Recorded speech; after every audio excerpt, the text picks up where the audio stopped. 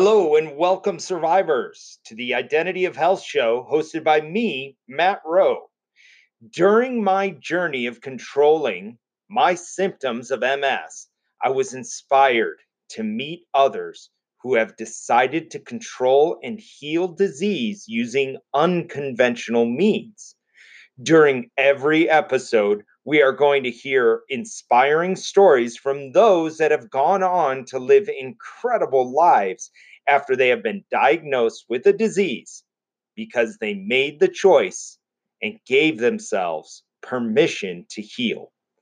Today's show is brought to you by organic farmers everywhere and the healthy soils they grow their foods in. These people are the true healthcare heroes today. It is also brought to you by the book Identity of Health, Mastering the Mindset to Heal. I decided to release the book unconventionally, like the journey we embark on when we give ourselves permission to heal. The book Identity of Health will be available for purchase May 15th, 2019 as a monthly membership where you will receive one chapter a month with exercises to apply the healing skill you receive in each chapter, along with guided meditations, teaching courses to use food as medicine, and at the end of the book, you will receive your own personal hard copy signed by me, Matt Rowe. Now on to the show. So today I have the pleasure of hearing how Karen Hertz healed melanoma and thyroid cancer.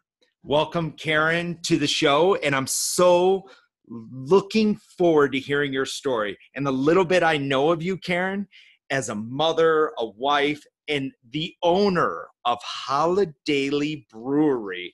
And I will say, if you have not had really good gluten-free beer, this is the place to find it. So I could do the blind taste test for you, and you won't notice the difference between a conventional beer and a gluten-free beer used with buckwheat and millet. And I love what she's doing here in Golden, Colorado. And as much as I could talk beer all day, I really want to get into Karen's story. So thank you so much for having me here today, Karen, and welcome to the show. Thank you for having me. Oh, you're happy to be a part of it. You are quite welcome. So when did you first know something wasn't quite right? Well, as in terms of a timeline, I was diagnosed with melanoma in 2007, and I was diagnosed with thyroid cancer and Hashimoto's thyroiditis in 2008. So 2007, I was pregnant with twins, and my belly button popped out, and there was a dark mole on my belly button, and it turned out it was melanoma. So while pregnant, I had to address that situation immediately. Mm-hmm. And then a year later, went into just a regular doctor's appointment, feeling like I wanted to tell the doctor how tired I was, but felt like it was pretty obvious because at that point my twins were a year old. So of course you're tired all the time. Yeah, I'm not surprised. Having a couple of twins. Yeah. How did you not be exhausted? You can see where I felt silly telling the doctor that I was tired. So turned out I did tell the doctor, and she found really some lumps on my thyroid, and that turned into diagnosing me with thyroid cancer and Hashimoto's thyroiditis, which is autoimmune, where your body attacks your thyroid. So I would say those were really the big timeline in which I had some major health events happen. Mm-hmm. Post that, getting my thyroid removed, having a thyroidectomy, radiation treatment done, was when I really started regularly not feeling very well, in terms of being very fatigued all the time, having a hard time concentrating. And that was when I started addressing my diet in terms of treatment for just in general feeling better. Mm-hmm. Yeah. You had mentioned in kind of the precast calls that we were doing, you had mentioned like a foggy head. Yeah. Lack of clarity. For sure. I was making mistakes at work, and I say more than I usually do. Mm-hmm. But yeah, I was making some mistakes that I wouldn't normally make, just some spreadsheet type things where I was getting caught up people were pointing it out, and I couldn't figure out why. It just was really difficult to concentrate. And fog is, people call it brain fog, but that's really a great description of what it actually is. You just can't really think straight. It's hard to get your thoughts in order and get them together. And changing my diet really influenced my brain.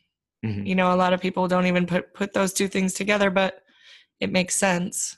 What you fuel yourself with really influences everything in terms of operation. Yeah. When you started to change your diet and kind of get into that, was there a specific area that you looked at that you focused on, or did you do like an elimination diet, or did you just try different things? Well, with thyroid related issues, gluten was an immediate item that needed to be addressed, really, according to my medical team and a nutritionist that I was seeing at the time. So it started right away with eliminating gluten.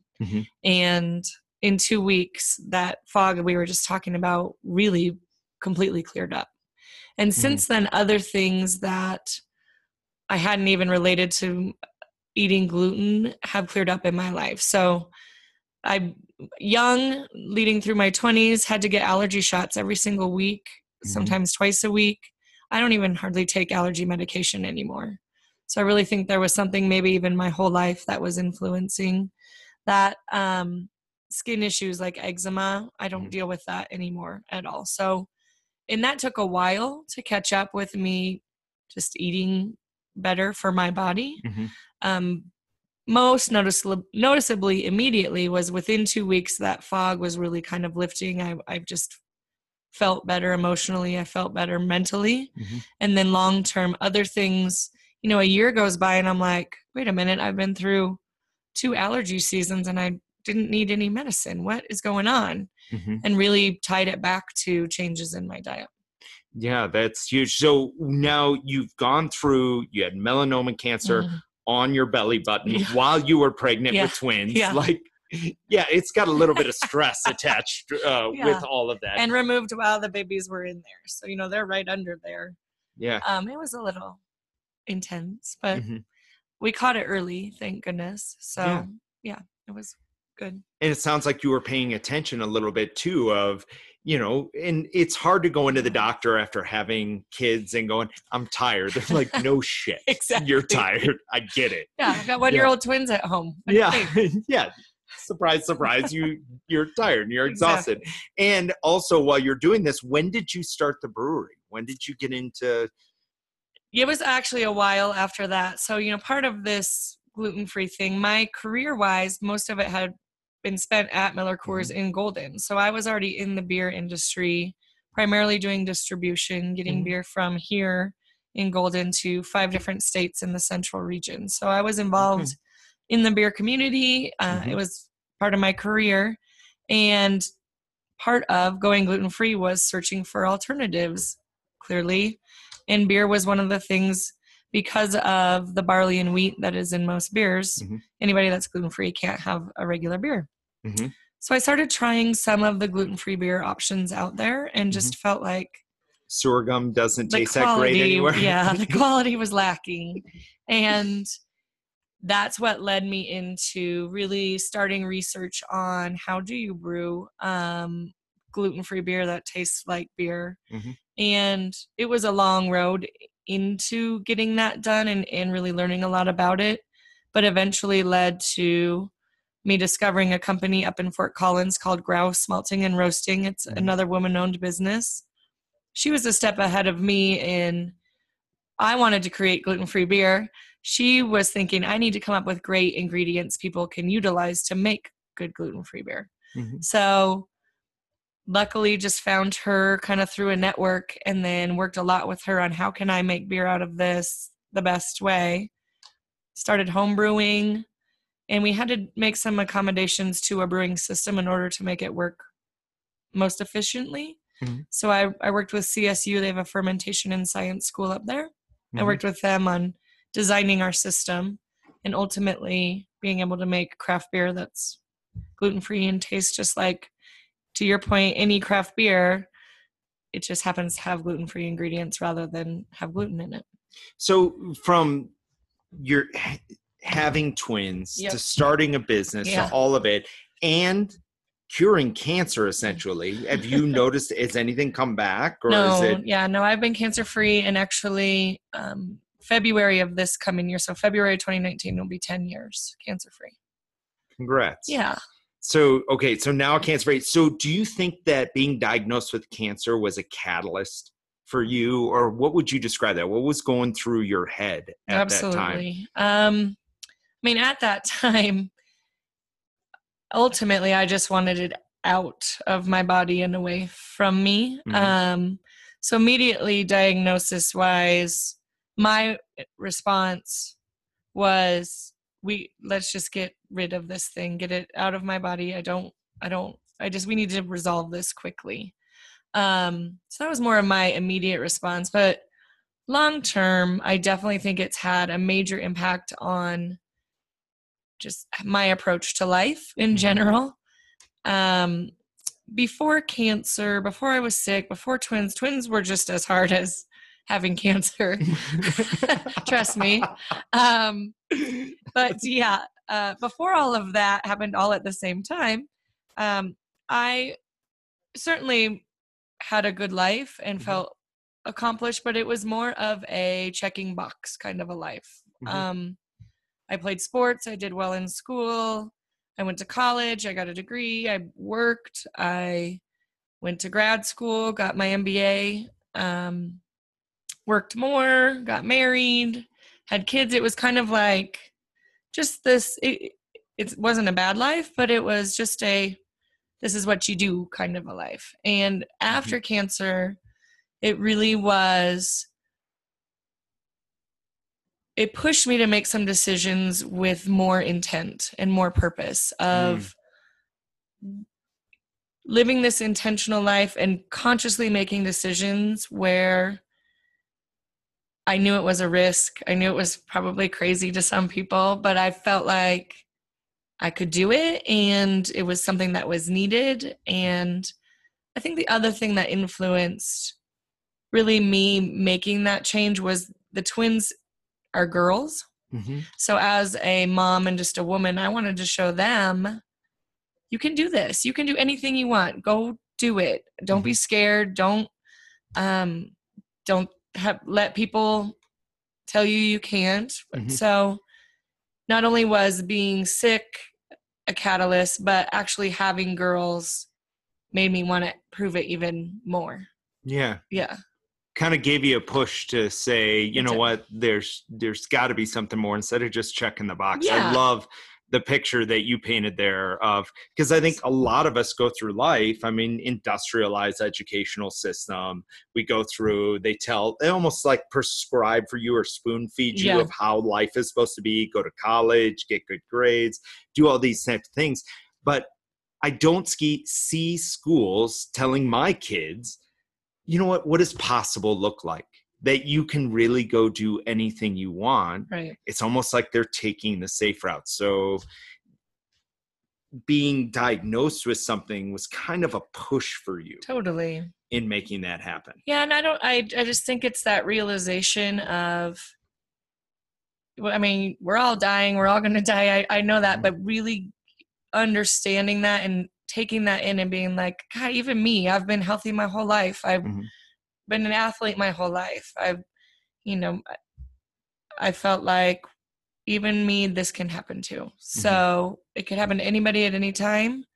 And when you internalize that, maybe it's partially fear, I don't know, but it's like, I got to do something. Just when this is all over, I want people saying, oh my gosh, look what she did, and it wouldn't have been horrible if I didn't do it. It still is a honorable life, I think, but I wanted something where people were like, I can't believe she did that, or that's amazing, or and I wanted to be proud of it too. Right. Yeah. So that really it drove my life in that direction, and just being more aware of the decisions I was making and the message I wanted to send out, and messages I wanted to send out, not only to my little girls, but just be more impactful with the decisions I was making. You talked about being aware of what you were thinking and all that type of thing. Does that include that little voice that's in the back of your head that tells you you're not good enough? A little bit. I mean, that's never going to go away, I don't think, to anybody, right? Yeah, I think everybody's got it. I don't know. I've been pretty good just at minimizing that kind of my whole life a little bit. And the fear of failure went away more so. There was definitely like, do all the right things, because if you tried something and failed, it would be the worst thing ever. And I don't now I'm like, so you fail. I don't know. It does. I cured cancer. Who cares if I screw up making beer? Yeah. I'm still alive. That's good. That's all we care about. I wake up every morning. We're good. Right. And that's the scary part, is for me is not failing anymore. It's more just something bad happening and realizing that it can happen. It can happen to any of us at any time. Yeah. And kind of learning as much as you can from, that sense of you think you failed. Yeah. But kind of treating it and spinning it on its head a little bit more. For sure. So now, would you consider yourself, like at the time, what was your thought process at the time when the doctor came to you and said, I'm sorry, Karen, you have melanoma in your belly button, and we need to do surgery? What would you say you were thinking about at that moment? I think my first fear was telling my family, just not wanting to upset everybody. And I was pregnant, and so it was an added bonus. But letting my family know I was real nervous about, I'm the baby. And then it ultimately, we talked about it a little bit ago, but just get it out, get it away from me as soon as possible. Like, can I come in right now? Like when they called. Right. Yeah. Great. What time should I be there? Ultimately, that was it. None of the big, heavy thoughts of why. There haven't been a lot of those thoughts in my head in terms of why and why me and all of that. It ultimately was, what do I have to do? Let's get it done right now. So you definitely went into a mode of just taking action, get it out of me, and just be done with this. I want to get this closed off in my life. Yeah.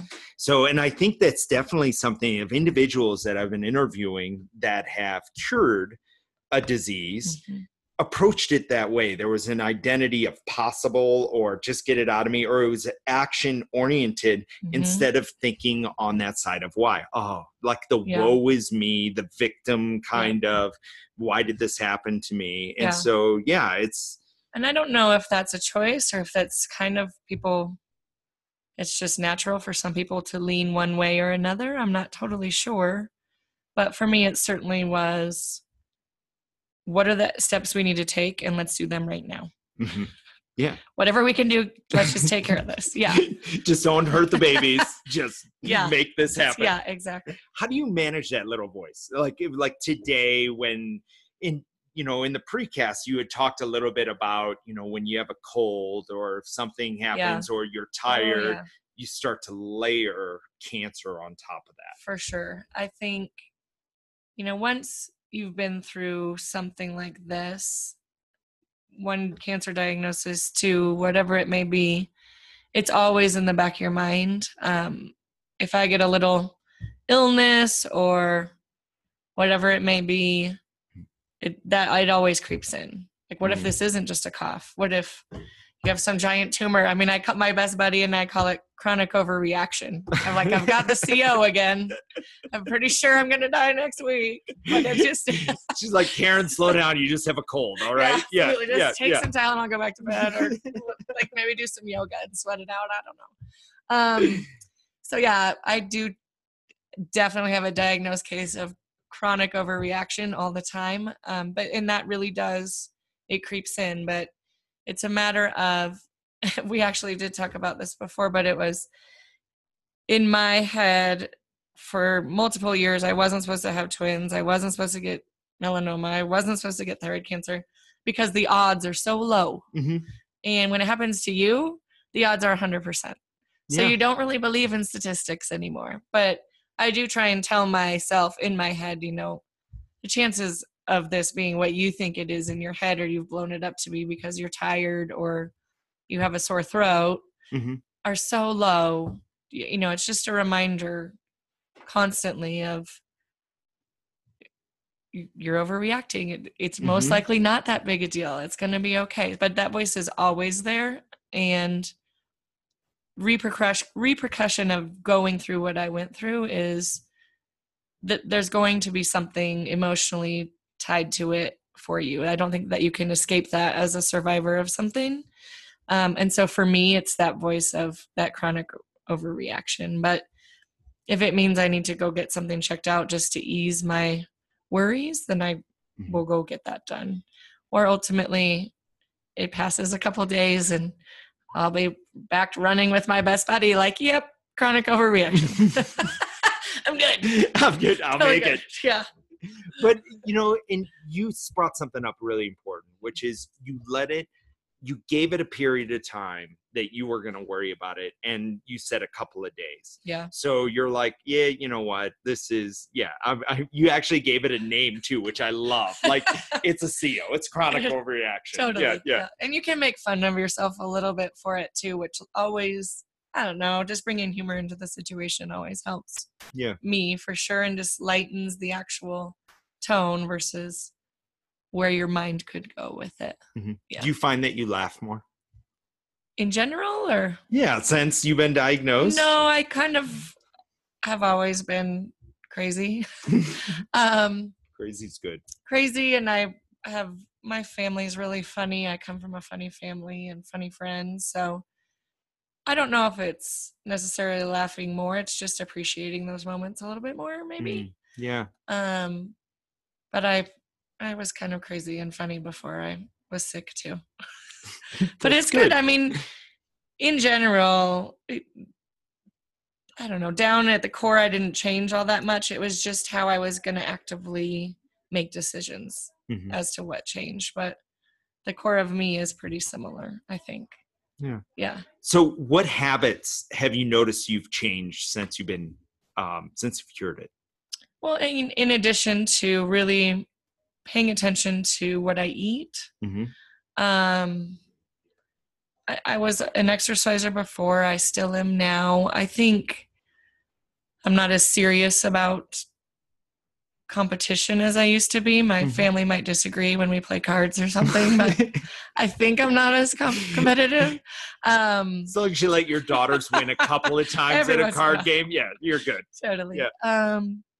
But I think just overall being a little easier on myself, doing some things for stress like yoga I'd never done before. Love it now. I don't need to do it every day, but at least once a week.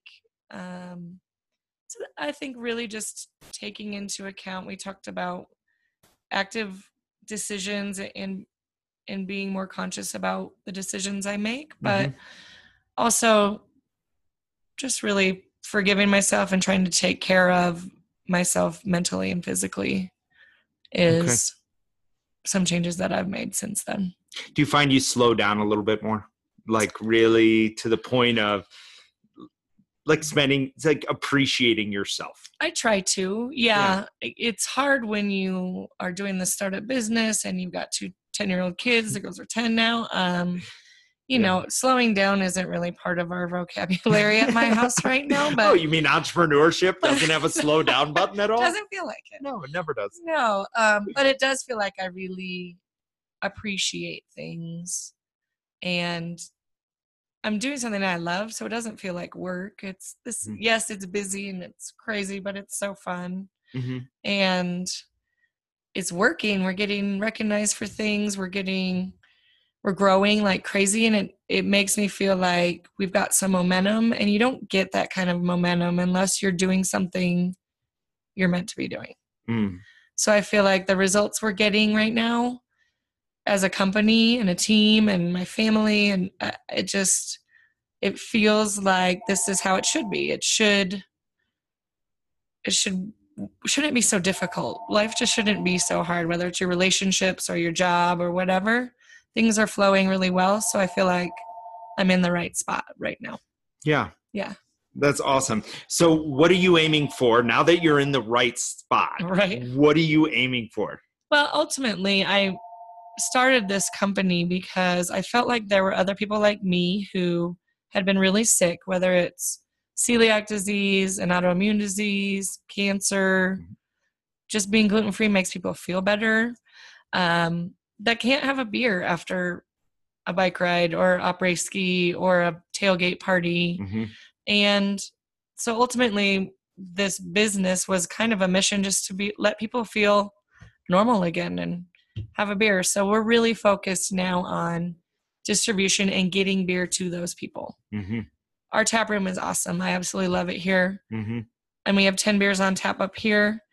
But the ultimate goal for me in this is getting beer out to people so that they can just feel safe and enjoy a product with their family at a football game and not have to worry that they're going to get sick from it or how they're going to feel tomorrow. So right. Really, I'm focused on growing this business in terms of distribution and getting beer out to people.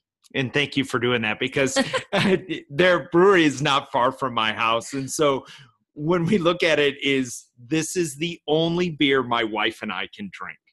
And we are so grateful, because I was so tired of what gluten-free beer, and I put that in quotes, was at the time. And it tastes like beer. Yeah. Thank you. And that really was that was the ultimate goal. It wasn't let's make another, I think there's a market, let's make some mediocre beer-like product. It was, let's start with a really great craft beer that happens to be gluten-free. Mm-hmm. And then I think it will grow from there, and people will want that type of quality. You know, gluten-free people, either you feel like you're missing out on something, mm-hmm. Or you have to make some sacrifice to be gluten-free. And I didn't want people to feel that way. I want everyone to be able to come in here and be like, this is just great beer. It doesn't matter. Yeah. And we started at that point and then grew it from there. Awesome. Yeah. So what is something you know to be true, yet no one believes you?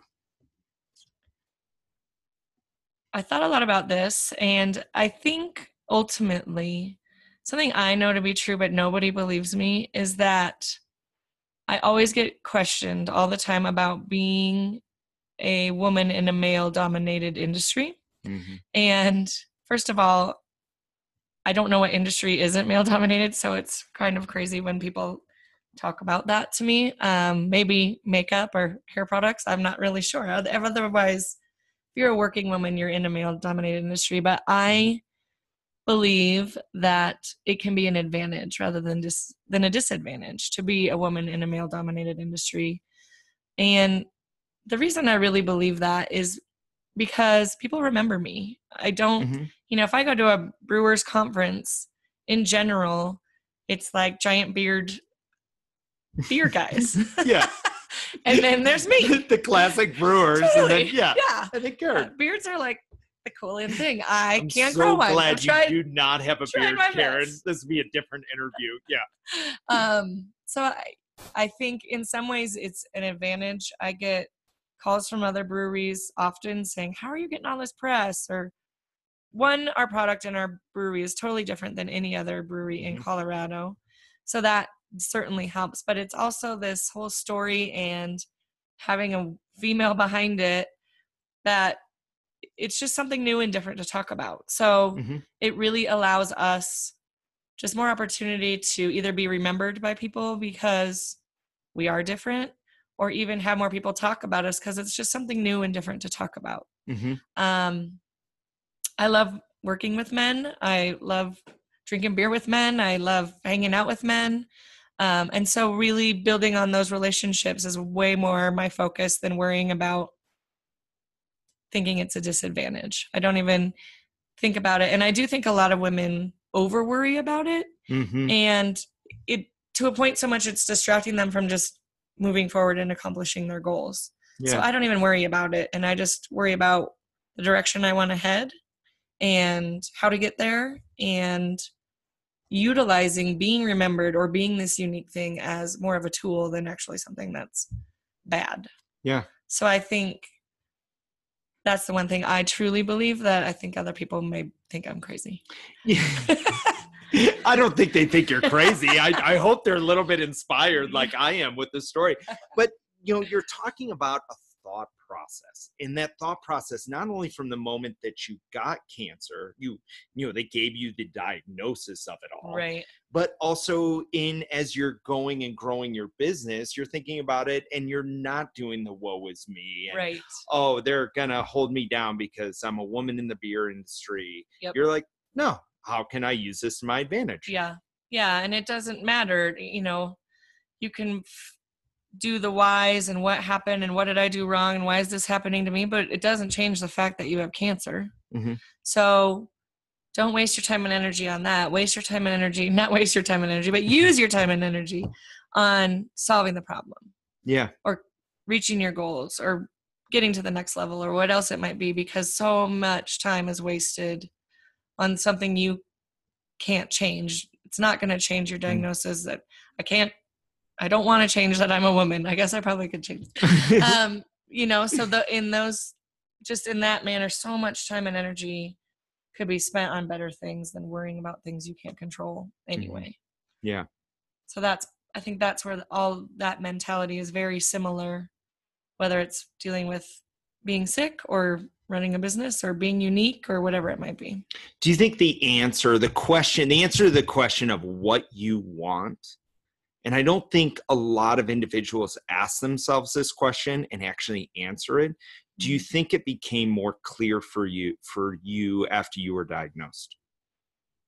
A little bit.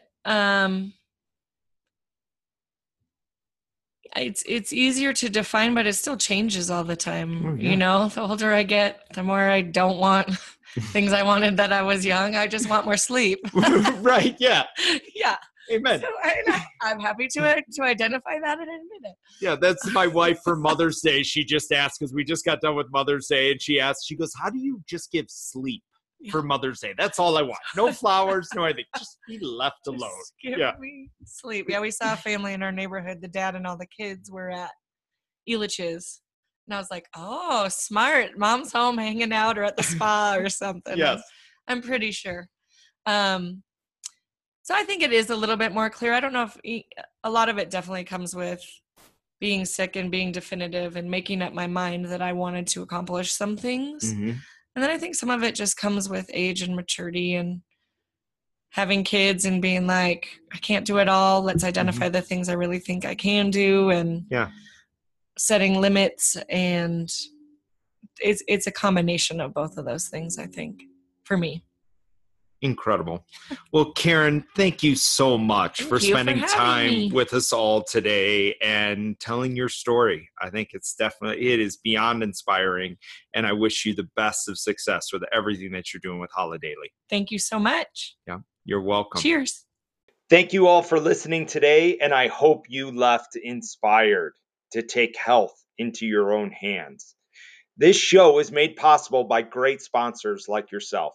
And if you want to know how to get involved, please visit our website at www.identityofhealth.com. And while you are there, sign up for our newsletter, where you will be the first to know about upcoming episodes and the membership release of Identity of Health on May 15th, Mastering the Mindset to Heal. Remember, you are good enough to heal anything, and I hope you give yourself permission to heal today.